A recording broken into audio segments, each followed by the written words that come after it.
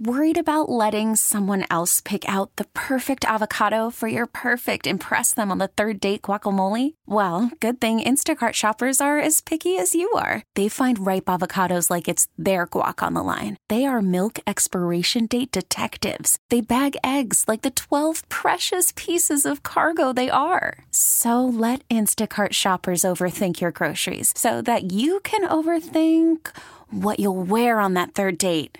Download the Instacart app to get free delivery on your first 3 orders while supplies last. Minimum $10 per order. Additional terms apply. Baseball is in full swing. NBA playoffs are heating up, and your NFL team is gearing up for training camp. Listen to the latest on the teams you love here on the Odyssey app. The biggest sports radio stations in the country, providing unrivaled local coverage of their teams, all in one place. Exclusive interviews with players, coaches, and team executives, streaming live and always available on demand. Stay in the know with your favorite teams right here on the Odyssey app.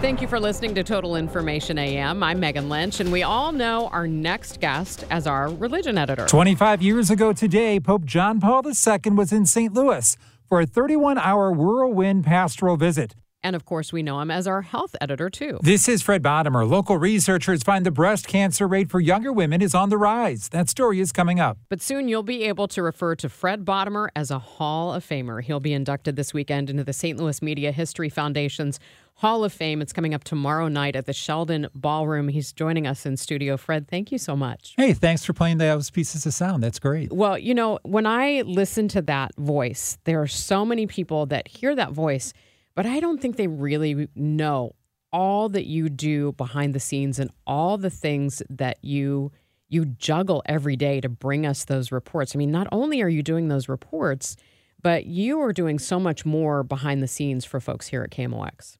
I think that's why I'm still here after more than 40 years, because there's so much that I do that I don't get bored with any of it. And, I can just hit and go on a whole bunch of things. And every day it's something new.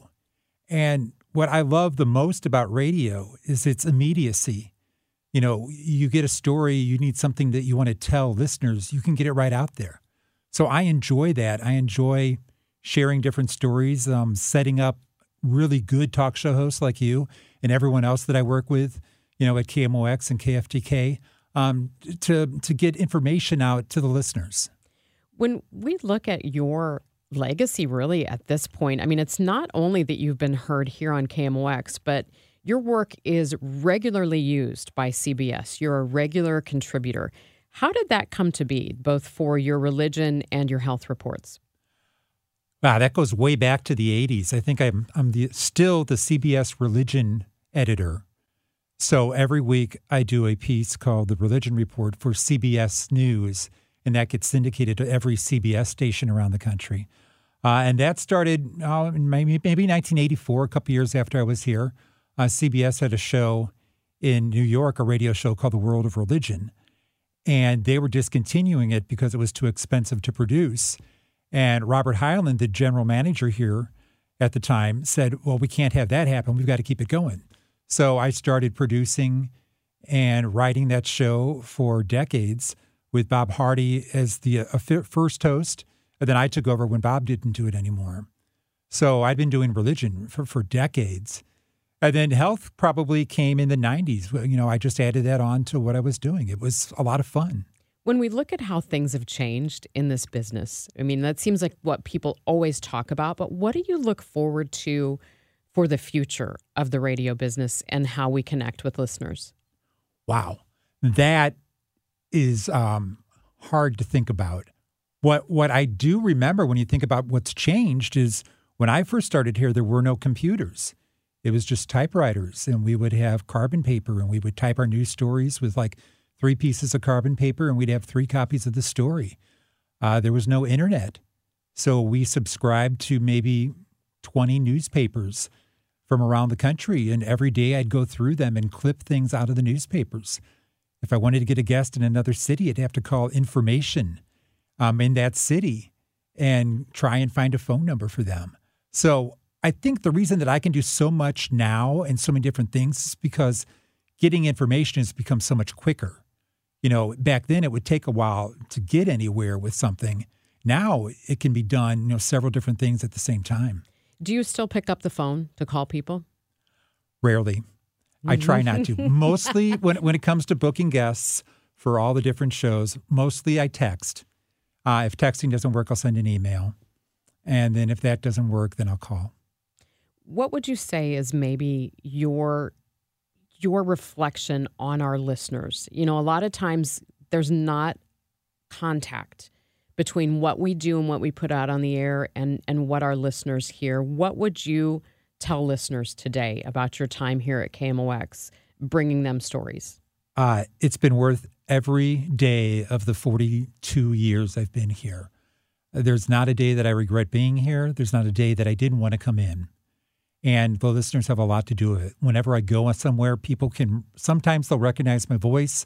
Once they know who I am, they've got tons of questions about KMOX and all the legendary people, the truly legendary people that I worked with down through the years, like Bob Hardy and Ann Keefe and Jim White and John McCormick and Carol Daniel and Charlie Brennan. Just everybody asks me about the people that I work with.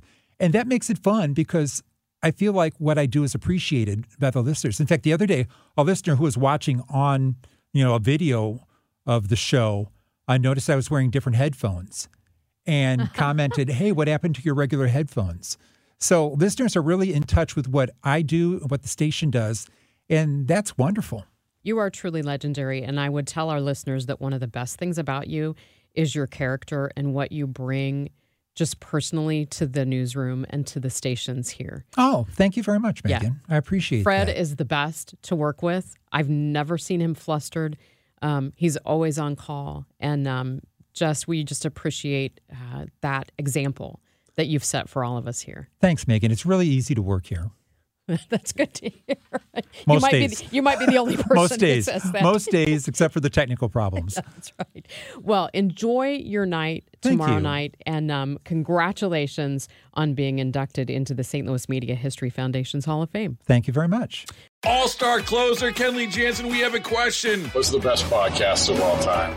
Baseball isn't boring, baby. I'm Rob Bradford, and every single day I'm sitting down with the biggest names to show you this great game is the greatest game. It's my podcast. It's my passion. It's a cause I started more than 2 years ago and is now the most prolific national daily baseball pod there is. Another fact, so jump aboard the BIB Express. Follow and listen to Baseball Isn't Boring, presented by Wasabi Hot Cloud Storage on the free Odyssey app or wherever you get your podcasts.